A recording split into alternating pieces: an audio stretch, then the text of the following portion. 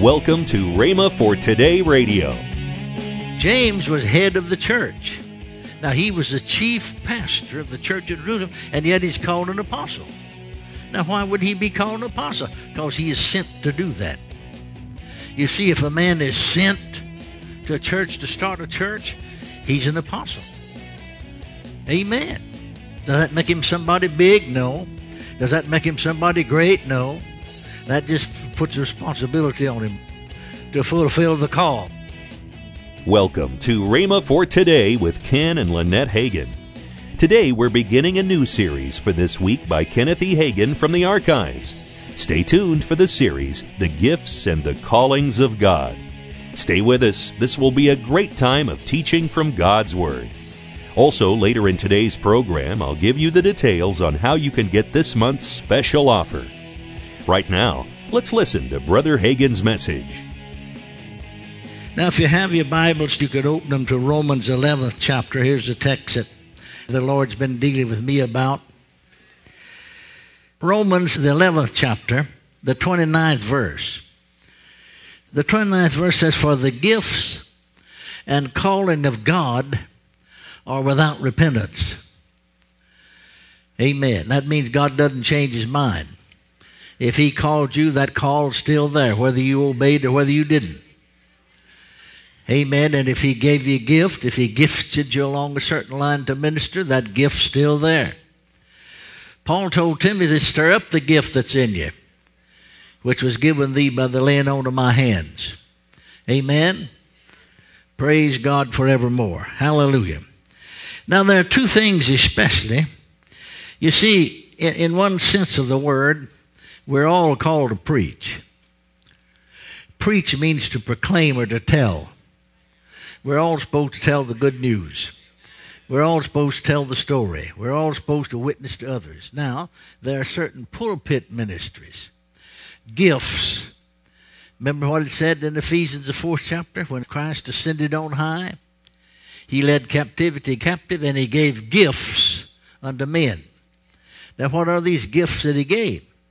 It goes on to tell you he gave some apostles and some prophets. And then he talks about the evangelist and the pastor and the teacher. Thank God for these 5 ministry gifts. Amen. And if you're called to full-time ministry, now you understand that, like I said, every one of us is called to preach.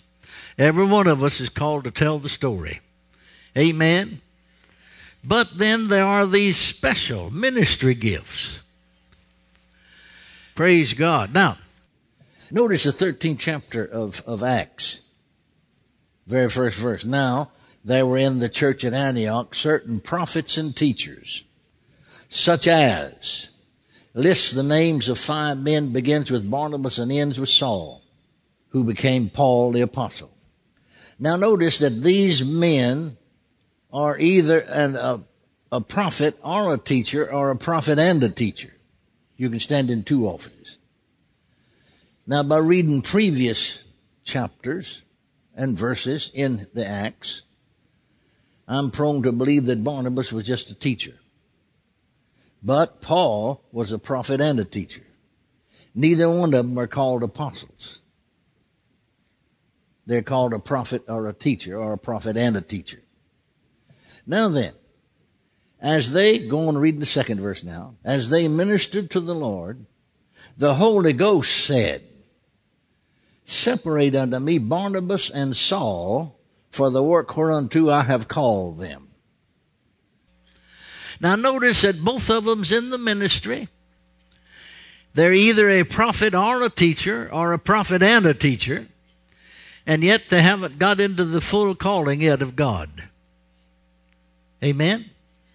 "Separate unto me Barnabas and Saul for the work whereunto I have called them."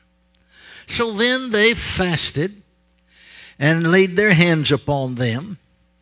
So notice what it said. "So they, being sent forth by the Holy Ghost, departed and went on what we call the first missionary journey." Now turn right on over to the 14th chapter of Acts. I believe it's about the 14th verse. Anyway, you'll find it. Now, notice on this first journey, It says, now when the apostles, Barnabas and Saul. Now Barnabas is called an apostle as well as Saul. Apostles, the Greek word translated apostle means a sent one. People said, well, we got apostles yet. We got people everywhere that's sent. Amen. It'd be scriptural and right to call them that. We don't necessarily. But right on the other hand, it's not necessary as long as folks are obeying the call. You could take any kind of empty can and put a name on it, but that wouldn't make it anything. Amen. Praise God. Now, notice that they are a sent one to the Gentiles.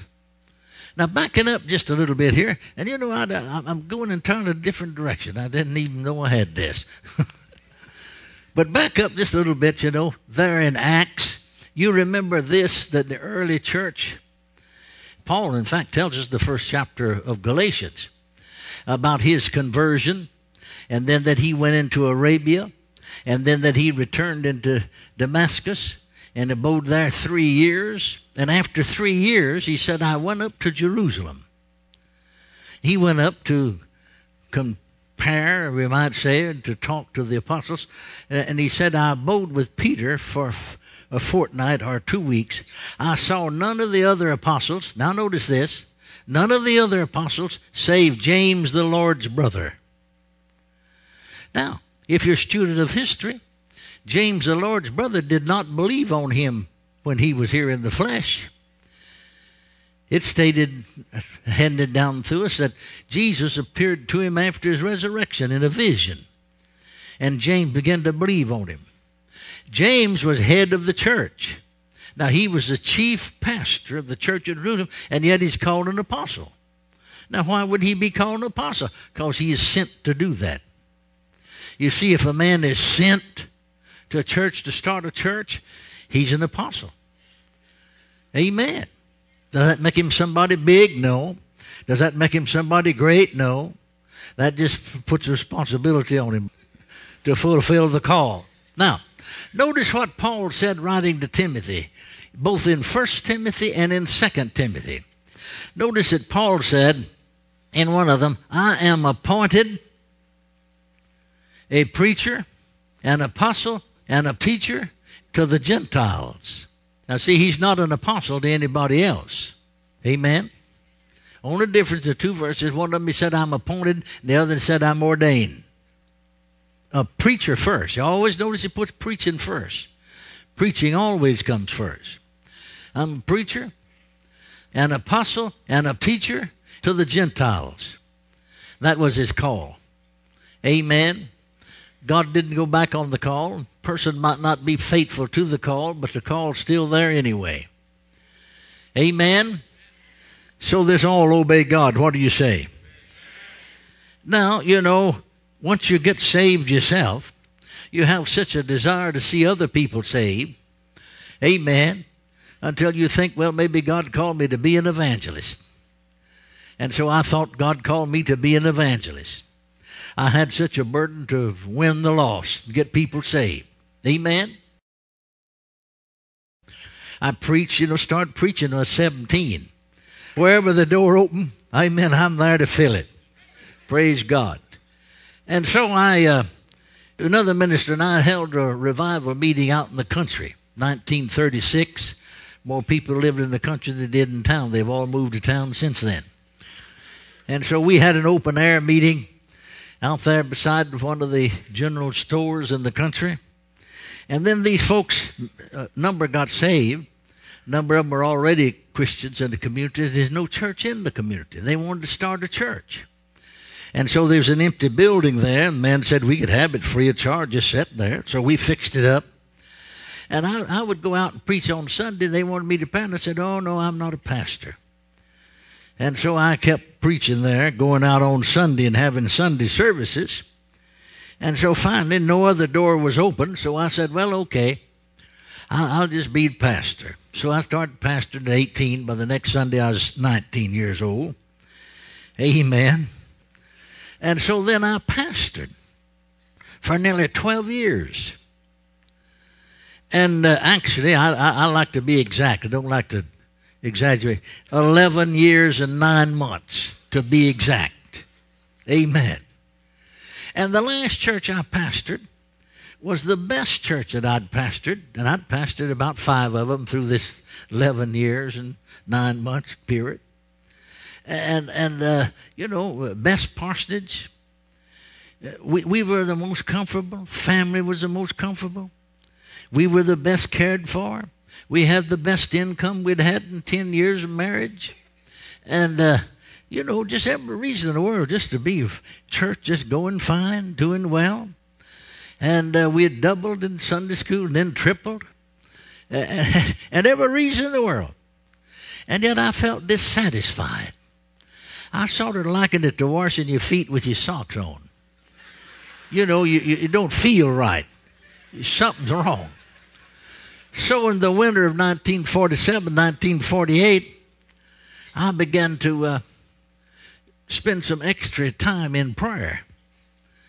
And parsonage right next door to the church. I'd run in the side door of the church and prayed over several things. But one thing was this: what's wrong with me? I'd sort of tap myself on the head. Something must be wrong up there. This is the best church you've ever pastored. Folks are getting saved. Folks are getting filled with the Spirit. People are being healed. We're being blessed. We've got more people than they've ever had in the history of the church. Because I went back and checked all the records. The church was about, 19, 20 years old. And we got more money than they've ever had in the history of the church. And I've got more, and everything's lovely. What's wrong with me? And I kept praying, and after a while, after 2 or 3 months, the Lord said to me, the problem is that I never did call you to pastor to begin with. That's not your calling. See, I'm still talking about the gifts and callings of God. That's not your calling. Now, I permitted you to do so. Now, see, folks, here you make a statement like that. You can take statements out of context and make somebody say something they didn't say. You're listening to Rhema for Today with Ken and Lynette Hagin. Now, let's join Ken and Lynette Hagin. We have some books that will help you in being success in your life. And if you've just accepted Christ as your Savior, these will help you to fulfill your destiny in life. And also, we got graduations coming up, how to fulfill your divine destiny, biblical principles for accomplishing God's plan for your life. And then my book, and this is what I live by: I cannot be defeated and I will not quit. If you won't quit, you'll come out on top. That's right. And then my dad has a CD series called The Gifts and Callings of God. And of course, Dad has gone home to be with the Lord now, but we still have his ministry on CD. Yes. This is a really good series. So all 3 of these together is really a $47.90 retail value. Mm-hmm. That's right. But because we want to get them into your hands so that they can help you, we're giving them at $34.95. That's almost a $13 saving. $12.95. That's right. 5 cents for being a $13 saving. Call now, 1-888-FAITH-99. Don't delay. Get this powerful Destiny package today. Call 1-888-FAITH-99. That's 1-888-FAITH-99. Or if you prefer, write Kenneth Hagin Ministries. Our address is P.O. Box 50126, Tulsa, Oklahoma, 74150. Don't forget, for faster service, order online at rhema.org. That's RHEMA.org.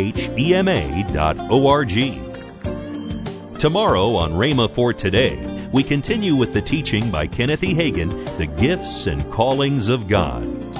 Thanks for listening to Rhema for Today with Ken and Lynette Hagin.